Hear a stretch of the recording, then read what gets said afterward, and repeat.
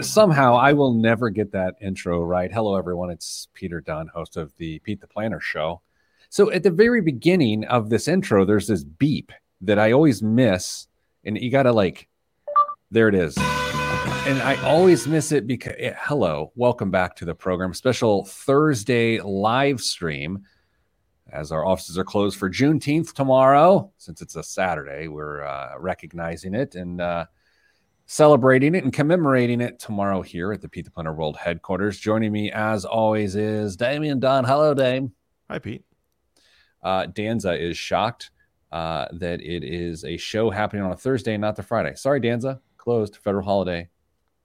Coming soon. Tomorrow. Dame, show today. We've got a great email question, one that you and I really like. Let's do a mic test for you because last week was a little low. I had to do a lot of editing and post. Not happy.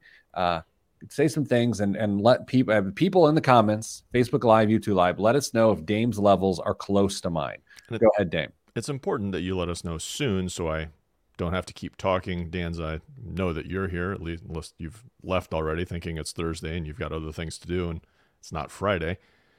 Oh, sounds good. Let's roll. All right, Jeremiah, thank you. That's all we need. All right, that's all we needed. That's all we needed. Whew. All right, Dame, ready to start the show? Yes. Oh, I'm not. Okay. Dustin says it sounds good, and Debbie says you sound good too. Appreciate it, everybody. Thanks. Like everybody. All right, in 3, 2, 1. This week on the Pete the Planner Show, we answer your money questions. Here how the show works. You email us, askpete@petetheplanner.com. That's askpete@petetheplanner.com. Damian Dunn joins me as always. Dame, I wish I would have cleared my throat before I started the segment. Now I've got that little tickle that I will either wait for the next 9 minutes and 20 seconds or I'll hit mute. How are you, Dame? It's going to be fun to watch you struggle with that for the next 9 minutes. Oh, boy. Good times. Dame, here is the first question of the day. It comes to us from, I don't know the name on it. Okay, well, anyway, this person emailed us, askpete@petetheplanner.com. Interested in your thoughts on when to start buying long-term care insurance. My financial planner has encouraged me and my husband to buy long-term care insurance. I just turned 51 and he is 48. Going for that younger man. Oh, yeah. The price went up significantly when I turned 50. We are both pretty healthy, but my husband is a tall guy, regular back and knee issues, tall man disease, he likes to joke. For me to care for him if his health significantly declined would be no joke. I would need help, and I don't want to blow my entire retirement savings on care.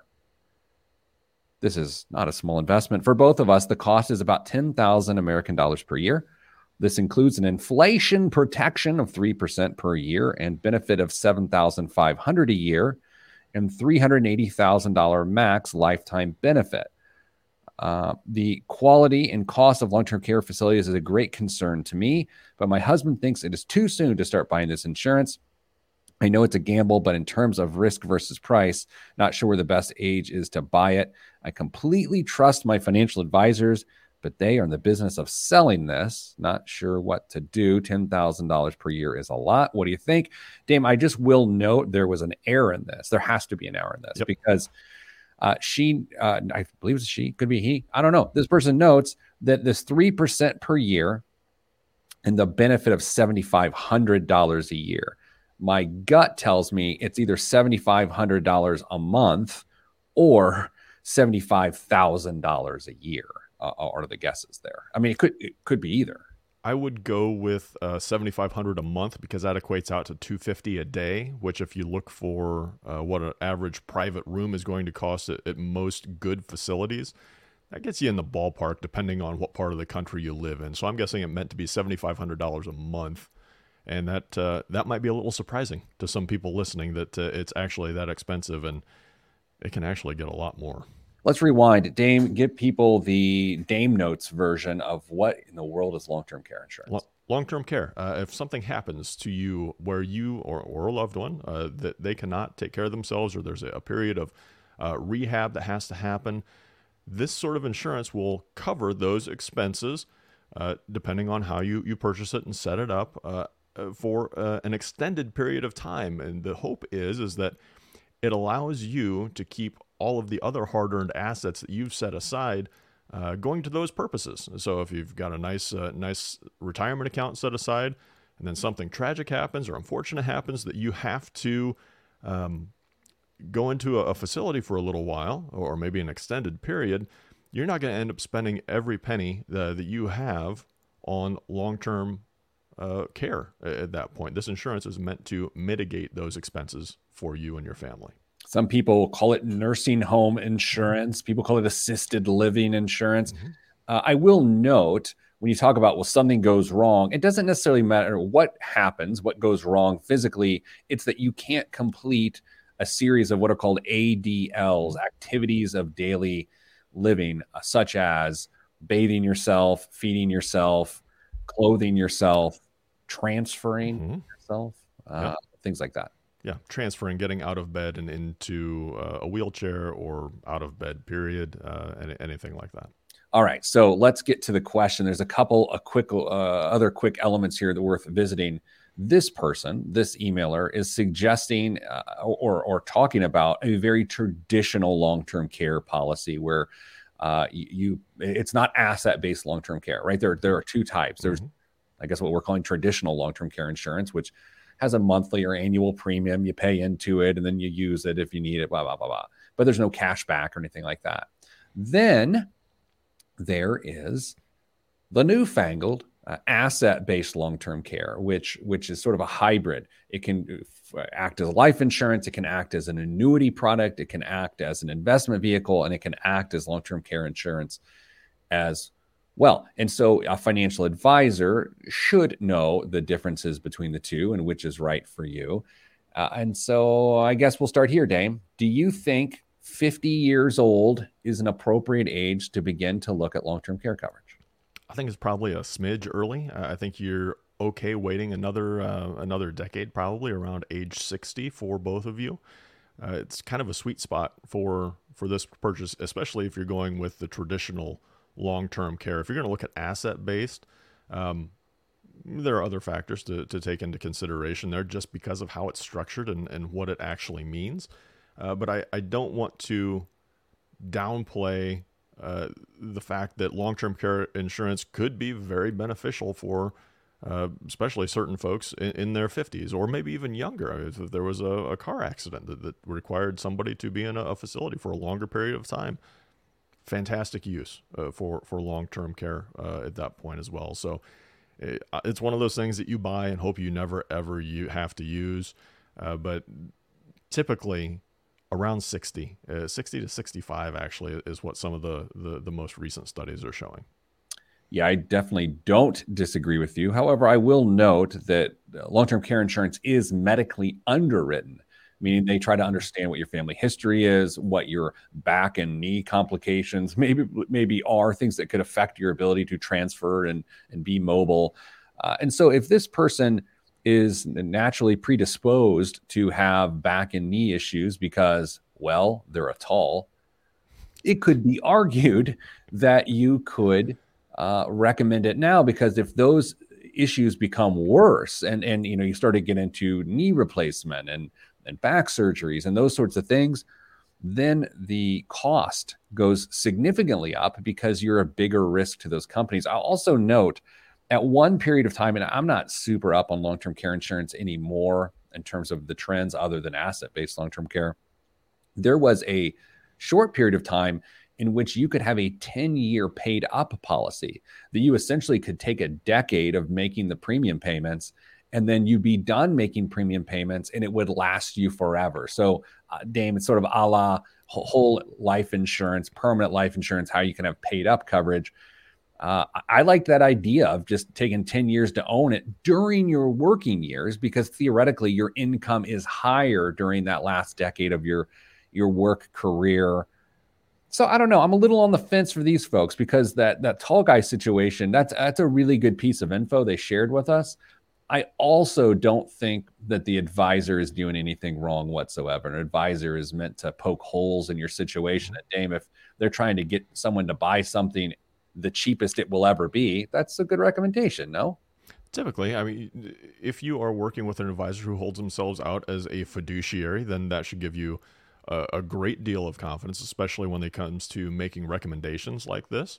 They're doing it for your best interest, and take it or leave it, whether or not you actually make the purchase, but they're making you aware of a very real risk that some people are going to face. So be happy that this came up with your advisor, and make the purchase on its merits for your situation. I would also discuss with your advisor asset-based long-term care. Absolutely. I mean, because that could, I don't, of course, email or I don't know their financial situation, but depending on a few factors, that could be a better way to go, especially if you're younger. You can continue to grow your money. You can use it for different purposes, not just long-term care, because maybe you get lucky and you're not someone that ends up in a long-term care facility that needs to pay for it. So, Dame, let's do this. Coming up after the break, I have a giant mea culpa. I have been saying one thing for over a decade. Today, I'm going to take the other side. All that is next right here on the Pete the Planner Show. I'm Pete the Planner. I'll be honest, that was an incredible tease. An incredible tease. I know I'll hang on through the break to see what you say. Oh my gosh. Wow, that was good. When I was a financial advisor back in the day, which I guess theoretically that period of time ended in 2012 for point of reference, I used to sell long-term care insurance as part of a financial plan. Did you ever get involved with that? Tangentially. I don't think I ever might have. Yes, but we presented long-term care for sure. I can't say that word. Tangentially? Yeah, I'm not even going to try. Yeah, it's like RURAL. I cannot say that word either. Oral? No. Oral? RURAL. Are you rural? Yeah, I can say oral. I just choose not to. I thought it was, I don't know. Nobody knows. I can't say either of those words. I used to not be able to say Massachusetts, but I can say that now. Really? So I really say it as much as I can just to. I have way too many problems with Arnold Palmer. Oh, really? Arnold Palmer? That's pretty easy. I don't know why, but my tongue starts to get tied up every time I say it. I recorded a new commercial for Indiana's 529 plan today, and there was a part of the read. I want to pull it up here. I'm going to read it. Free commercial, Indiana 529 plan. I did my read for you this morning, but there was a phrase in here, and I was like, I can't say it. It's at the end. It says, for more information, go to collegechoicedirect.com/plans. Read the disclosure booklet carefully before investing. So did you? So disclosure booklet carefully. Okay, so for more information, go to collegechoicedirect.com/plans. Read the disclosure booklet carefully before investing. It hurts. It's so hard. Yeah. Okay, no one cares. Are you ready for this whole bit of wizardry? Yeah, I'm waiting to hear the apology. 3, 2, 1. Back on the Pete the Planner Show. Dame, have you ever known me to be wrong? No. Well, it turns out every once in a while I'm wrong. I'll say something that I think is right, that I have a hot take on, and then time passes, I gain a little perspective, and then I have to go, yeah, I was wrong about that. Today's one of those days. Oh? Dame, I was very, very critical of the youth travel sports industrial complex within the last decade. Mm-hmm.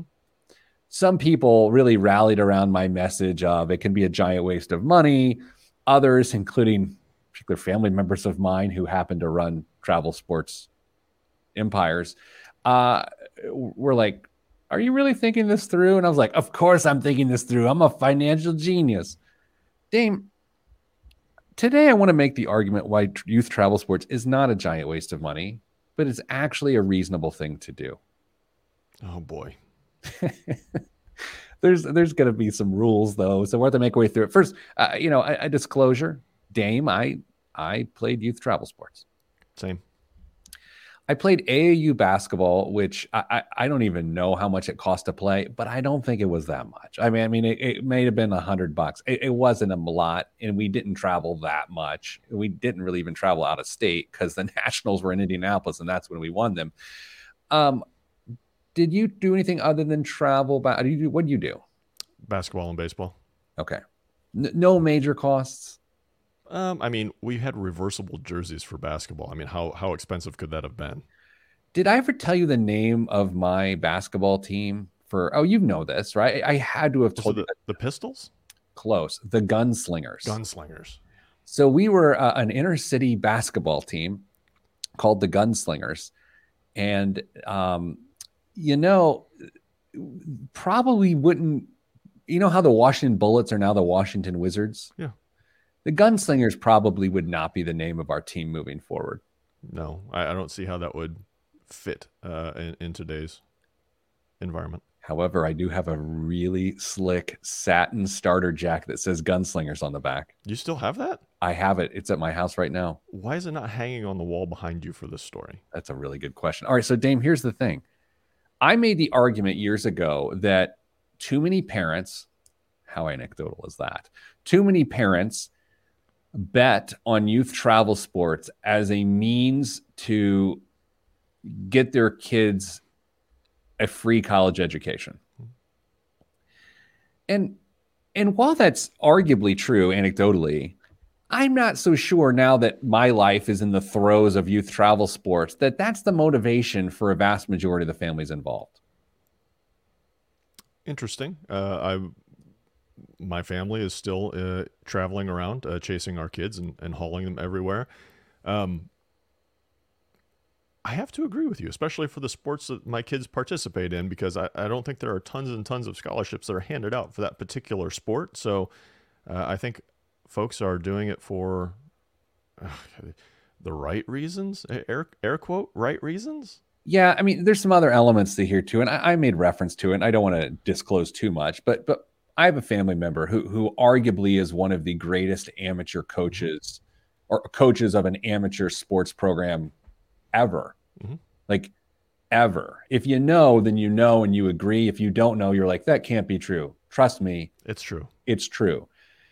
And he was partially responsible for millions of dollars worth of scholarships for kids. Millions of dollars at some of the best schools in the country. So that's a thing. However, I would also argue in the last 10 years, what has happened with youth travel sports is there was a crossover point from when you and I were into it, and then it became a means to get exposure. Mm-hmm.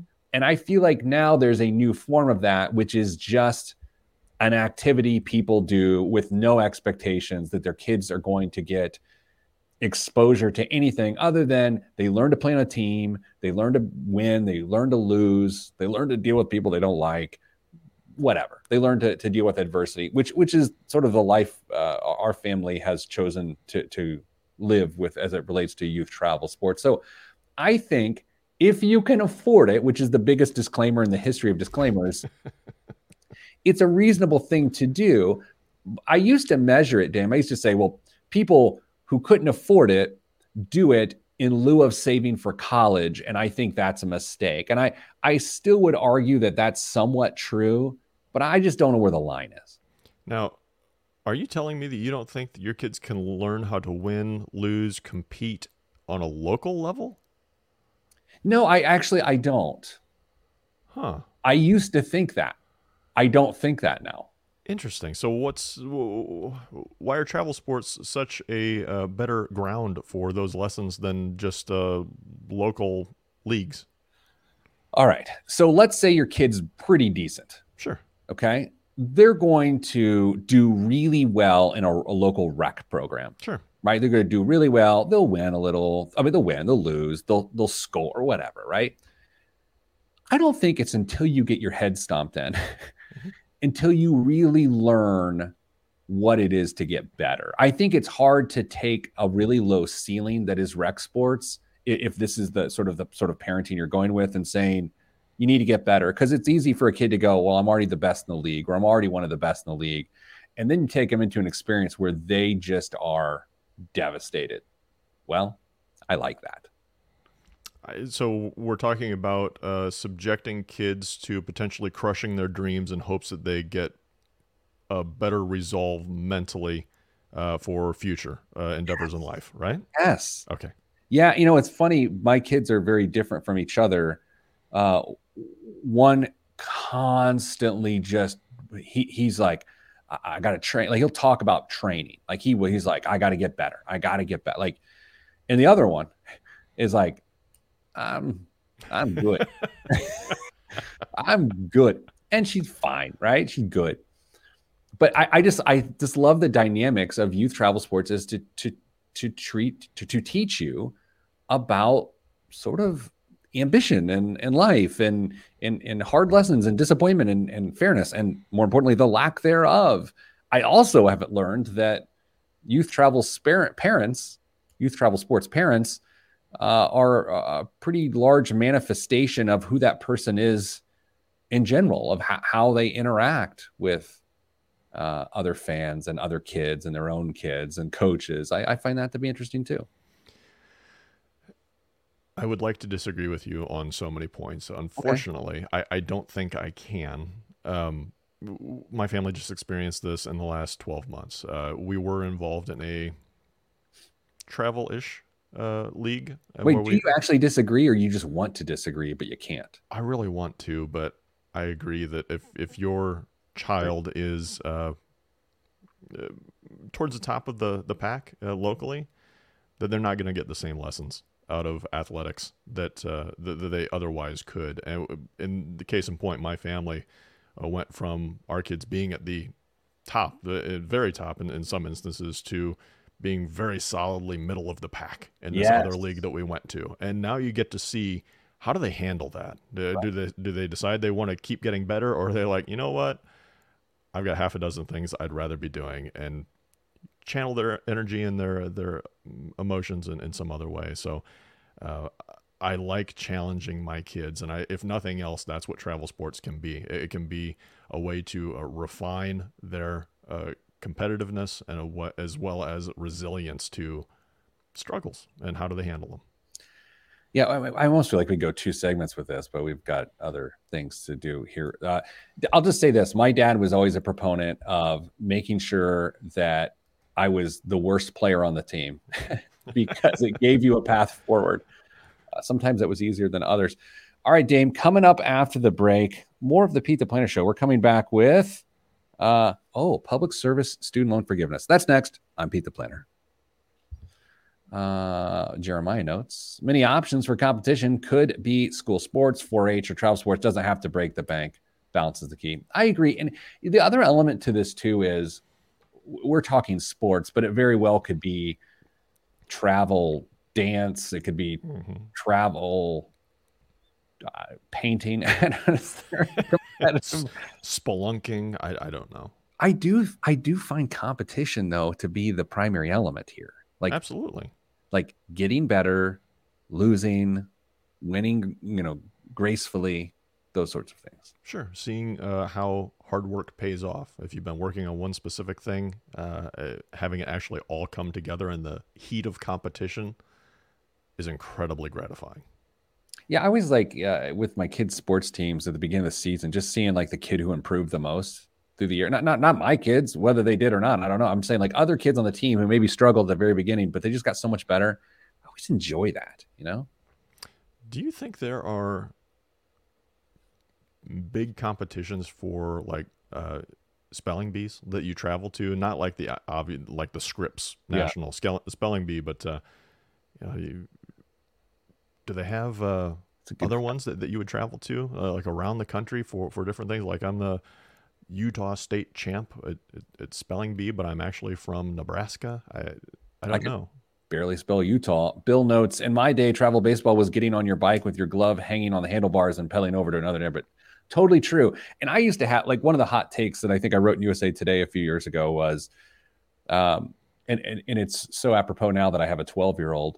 Instead of driving a mile to the local fields, which our local fields are a mile from my house, you drive across several states, driving by several other 12-year-olds to play a specific group of 12-year-olds. And while I still think that's somewhat funny or on the nose or whatever, it is true. Not that we do that. We don't travel different states, but you do travel around a state to play a level of competition that I think has deeper lessons than what you can get in the local field. Part of me still pines very much for exactly what Bill's talking about here. I used to listen to my dad talk about Sandlot baseball and the movie The Sandlot, specifically, where you'd have different neighborhoods of kids show up to play other neighborhoods of kids. And man, baseball was my thing. I loved baseball, still do. And part of me wishes it were all still that simple. But with, flagging participation in many sports from different demographics, you may have to travel a little bit, unfortunately, to be able to get some competition. So, unfortunately, I think this is just a symptom of where we're at. Dame, you ready for the next segment? Yes. 3, 2. Back on the Pete the Planner show. Dame, earlier this week, one of the best things that's happened to me in a very long time happened. Oh?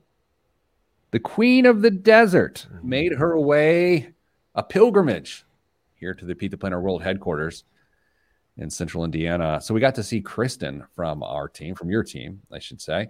Was in the office. All three of us got to hang out and chat, and she blew my mind on a topic that we're talking about here next. So let's continue another few seconds of praise.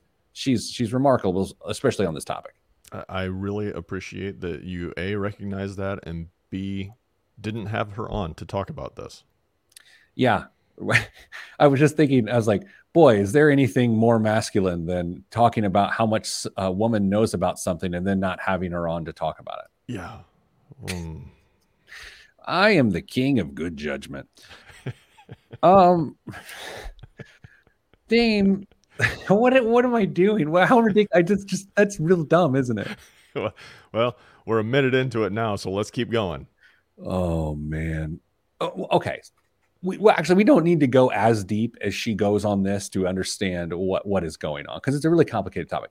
There is a program called Public Service Loan Forgiveness, PSLF. It gets student loans forgiven in numerous circumstances for people who work for the government, or for whether it be state, local, or federal, for not-for-profit schools or hospitals, or not-for-profit charitable organizations, any 501c3, even churches now, starting July 1st, if things go the way we think they'll go. So, Dame, this is to say the hot talk in this world is all about student loan forgiveness. Even so, this week, as $500 million of student loans were forgiven through the ITT Technical Institute for-profit school scandal, whatever. But Dame, there is a giant program that people misuse, or I should say misapply for, that's a brilliant program if you know what you're doing, and more people should take advantage of it.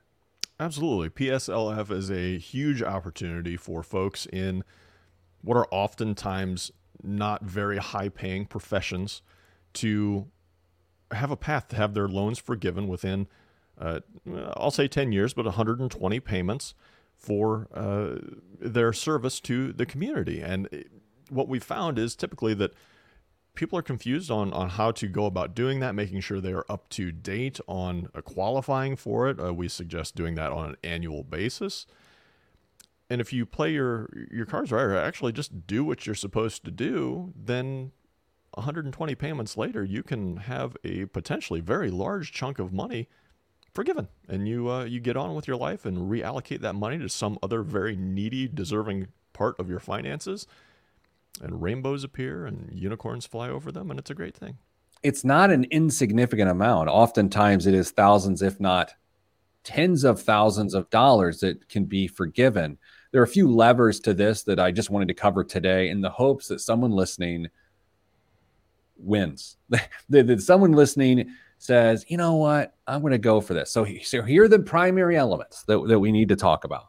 Number one, again, you have to work in public service, which you can say it a lot of different ways. You have to work for a not-for-profit, a 501c3, a governmental agency, things like firemen and policemen and hospital workers at not-for-profit hospitals, and teachers, and anyone who works for a school system, all these sorts of things. Dame, am I missing another major group here? No, it's what you want to keep in mind is it's not about the profession. It's about who you work for. So As the Queen likes to say, the janitor and the teacher that work at the same school have the ability to have their loans forgiven. So keep that in mind. Don't think that it may be because you don't work in a certain field. That's not it. Don't pay attention to that. Pay attention about who you are working for. That'll tell you. And you must work full time. That's an important aspect of this. Yeah, full time.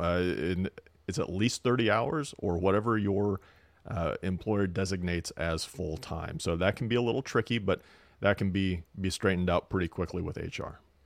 And the type of payment plan you're on matters too. Actually, I'll back up one. Generally speaking, these are going to be public loans, federal loans, as opposed to private loans with banks. So, Dame, what we're talking about getting forgiven are federal student loans in most cases. Yeah, direct federal loans in this case. So there are a couple of federal loans that are still out there that don't qualify unless they've been consolidated into a direct federal loan. So that's important.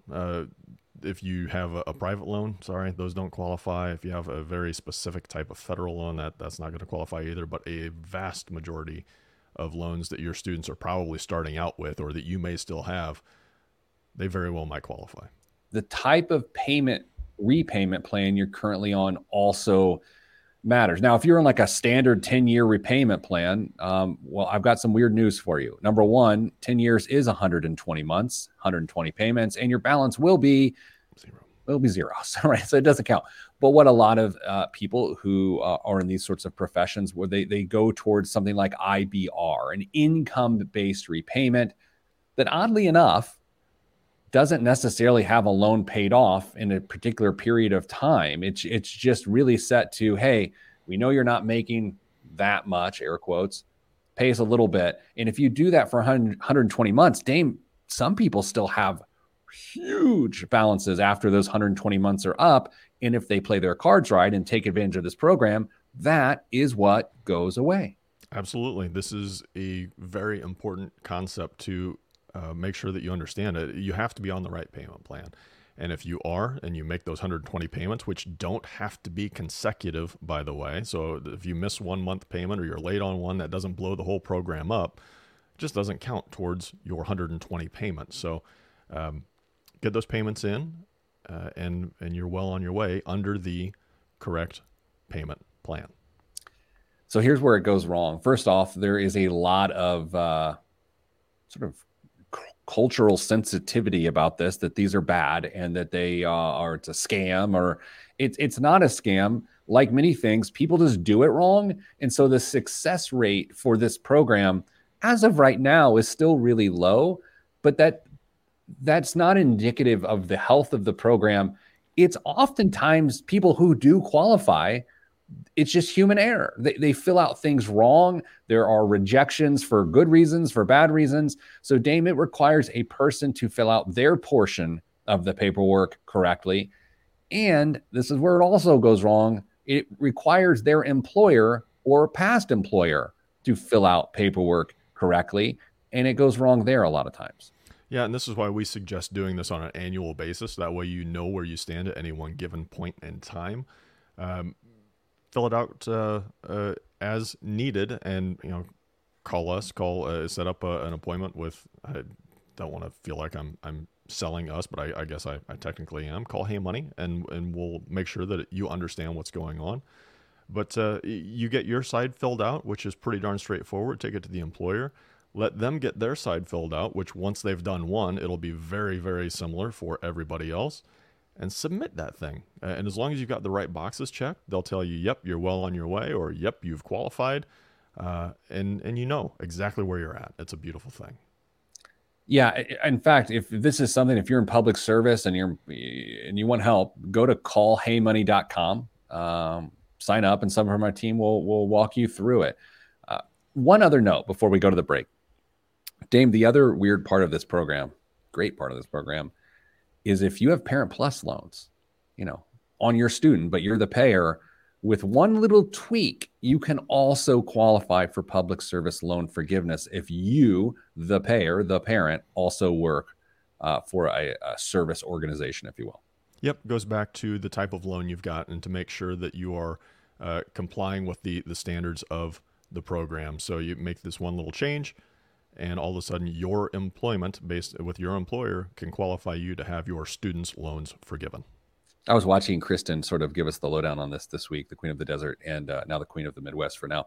And I just kept thinking, I don't know anything as well as she knows this, and it's arguably not the thing that she knows best. How's that even possible? But she wasn't here today because we mansplained it. All right, Dame, coming up after the break, Buam and the news. I'm Pete the Planner, and this is the show. How do we have a segment about this and didn't even invite her on? I mean, that is embarrassing. She's even in the same time zone right now. It would have been super easy to make this happen. You think she's watching right now? Yeah.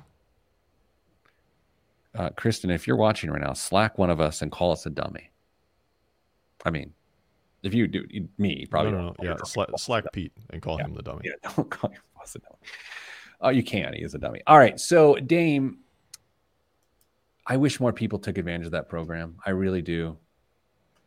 Yeah, it can be daunting a little bit, or just intimidating, I guess I should say, because once you've done one of those forms and done it correctly, it becomes way less intimidating, and you're able to get those things taken care of, get it to HR. Once they've done a couple of them, they know exactly what's going on, and it becomes a really, really quick process. And that's it. I mean, you know where you're at. You do that, as we suggest, on a 12-month basis. And before you know it, you are staring loan forgiveness square in the face, ready to move on with your life. You ready for the next segment? Hang on. Let me get my news stories up so you don't have to surprise me this time. Oh, yes, because I surprised you, because every fourth segment we do something different. I never know how long you're going to ramble, Pete. That's fair. Are you? Yeah, I'm ready. Buddy? Yeah. This week's biggest waste of money of the week right here on the Pete the Planner Show is Slate chocolate milk. Chocolate milk built better. That's Slate with 20 grams of quality protein and 0 grams of added sugar. This is all natural, keto-friendly, lactose-free, and is the perfect breakfast boost, post-workout, or healthy snack to keep you moving throughout the day. Sourced from 30 family-owned farms, this modern upgrade on chocolate milk is available in chocolate, dark chocolate, and espresso chocolate, which has 150 milligrams of caffeine. Slate comes in 100% recyclable aluminum cans, or as the British would say, aluminum cans that can be stored in your cabinet for months. But for the best, most refreshing taste, chug it cold. Dame, you can get yourself a tall can of Slate chocolate milk, lactose-free, mind you, for, well, they're $3 a can, and you're thinking, well, Pete, why is this a waste of money? This actually seems like a pretty reasonable thing.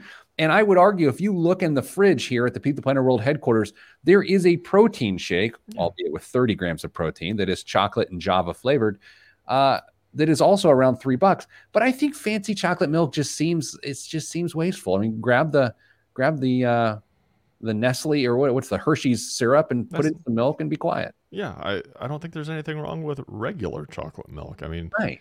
Wasn't there a study, or maybe many studies, that showed that chocolate milk is a great recovery drink after an athletic event because it's got a nice little mix of protein and sugars and whatnot to get you back up and going? Occasionally, a marathoner Mrs. Planner will pull out the chocolate milk. Very, very rarely if she's training for a marathon or something. But not everything has to be fancified. No. Like, for a while, you'd hear those commercials for like really nice socks, like Bombas, and you'd think, why mess with socks? And then you put on a pair of Bombas, and you're like, that's why they mess with socks. Yeah, because my feet felt hugged. I don't need designer chocolate milk. I mean, Hershey's syrup is as iconic as anything in this country, and just put it in regular milk, and it costs you 50 cents? Here's the thing. That's not even chocolate milk. It's dairy free. It's not chocolate milk. It's chocolate something. It's lactose free. It's still dairy. Oh. By the way, Danza may have just earned her spot as listener of the year once again. Krav Maga with a chocolate milk chaser. Oh my gosh. Dane, what's in the news this week? Well, we've got some breaking news, Pete, that was going to be a surprise for you. A middle-aged man in the Midwest opened a Robinhood account and bought some crypto. Do you want to guess who that middle-aged man is? You? Yeah. I You finally did? did. I finally did it, Pete. I opened a Robinhood account and bought some crypto. Is it April Fool's Day? No, I did. I don't know why, but I figured Wait, yeah. this is a joke. No, I did. No, you didn't. I will send you a screenshot of my account with my incredibly small amount of crypto to prove it. Christmas. I hope your employment review is coming up soon. Why, so I can brag about the great returns I'm getting on all of my crypto. Oh, was this just you to tell me that you did this, or is this part of a news story that you No, did? this is just so I could update you because I think I teased that I was going to do that like 3 months ago and I never did. Yeah. And I finally got around to it because like I said, we've bagged on Robinhood quite a bit. I finally felt compelled to get an account to test the experience for myself and see if there was anything to this craze of using Robinhood. There shouldn't be. And just give it a try. And then I figured, why not compound that lunacy by buying crypto right now? Now I'm going to feel responsible for paying for your kids' college education here soon. Okay, I'm all right. I'll buy more crypto if that means you're going to take on more of the burden for that. What's actually in the real news this week? Retail sales fell 1.3% in May, which may not seem that important or interesting until you consider how it reflects major changes in the post-COVID economy. Is this a bad sign? Not really. People are paying less for things like sweatpants and more for experiences like things that you shouldn't do in sweatpants. This is the opposite of what happened during the pandemic where people could really only buy sweatpants. To illustrate the point, restaurant sales have eclipsed grocery sales for the first time since March of last year. So retail sales down, but not a big deal, Pete. You know, I did see, I sent it to you this week that we talked recently about how lumber prices were skyrocketing. Turns out they turned on their heel and went the other way, and they are falling very, very quickly, which is a good thing. If Reddit convinced you to invest in lumber last month, we have some bad news. Lumber futures posted their biggest weekly drop ever last week and continued to decline this week. Now at less than $1,000 per thousand board feet, prices are down almost 41% since May's record high. I love when a segment comes together. Like I did not expect you to just say what you just said. It's funny. Reddit sometimes doesn't know what it's doing. Oh, we're not talking about that. Reddit, we're talking. Maybe we could talk about that, but well, isn't it interesting that prices were flying up? Well, I better buy this fence now because it's only going to get more expensive. I better buy this house now because it's only going to get more expensive. A market will find its level. Water finds its level, markets find its level, and that's how it works. But in the midst of it, it never feels like that, does it? It never feels like it's going to come back down. But what was the decrease in lumber from the peak? 41%. That seems like a lot of percents. Yeah, I was driving to an appointment this morning, and some poor gentleman was stopped along the edge of the highway because there had been a number of 2x4s that came out of the back of his truck just scattered all across the highway. And I thought, man, that's a retirement fund that's just laying there. But then I remembered this story, and I thought, it's just a vacation now at this point. Can I ask you a personal question? Sure. Do you have just spare wood somewhere at your house? Just like I got some lumber. There's our lumber. I've got some scraps of stuff that were big enough and straight enough that I didn't really just want to burn. And so I've got some stuff sitting around. I've got like some very little lumber, and I just feel like sometimes I want to. I'm always trying to be a little bit more manly. I feel like if I had just like a little lumber pile in my house or like in my garage, it'd be like a good thing to do. I think you'd probably have to get a real hammer to use with it too, not your wife's little pink handled hammer. Wow. She's going to be mad at you. She can use it all she wants. Lord. Anything else in the news? The average age of a vehicle operating in the United States has risen to 12.1 years, Pete. Let's go. Over the past year, the average rose from 11.9, and in 2019, research showed the average age was 11.8. 2 decades ago, the average age of U.S. cars on the road was just, Pete, guessing game? 6? 9.6 years. So up until June of 2019, we had a 2004 and a 2008. Now we have a 2008 and a 2019. Weigh in. Where are you at? 2014 and a 2016, but the 16 recently replaced a 2008. Yeah. Yeah. I will say there are so many. Oh my gosh. What am I doing? What? What am I about to say? There are so many new safety features out there that it's almost worth it to get rid of like a 2003 and make sure that you don't run over anybody or back into anybody.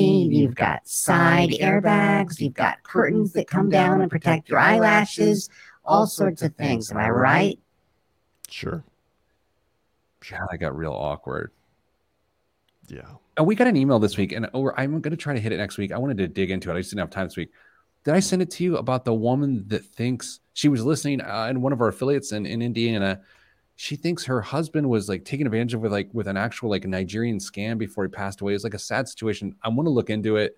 We're going to do. I'm being serious, and we're gonna take a look at it next week.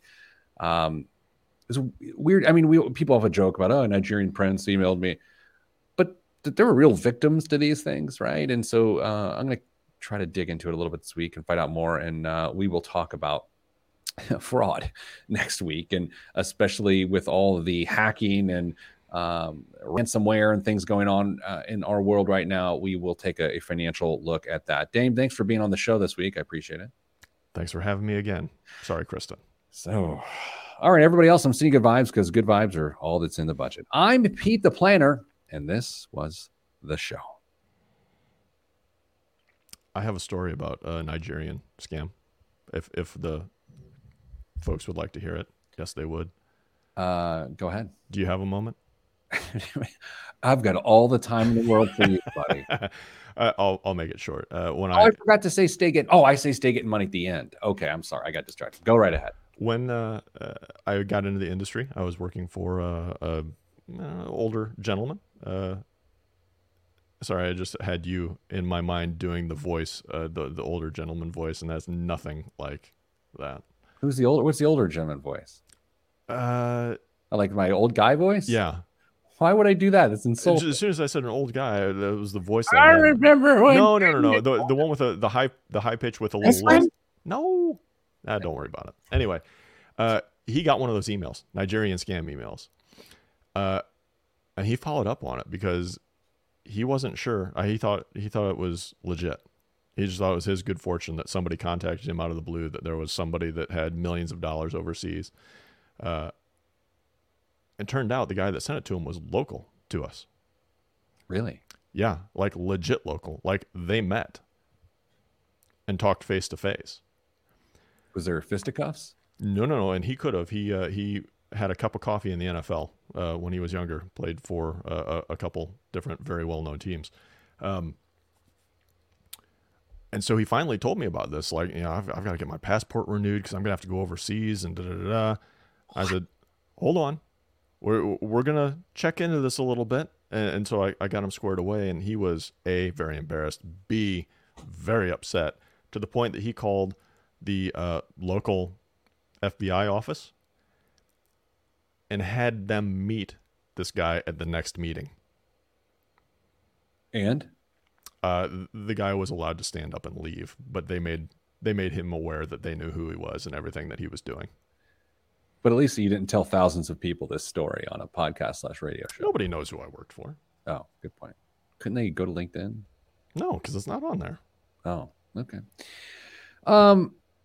Speaking of Nigerians, did you happen to watch the U.S. women's national team play Nigeria last night in a friendly?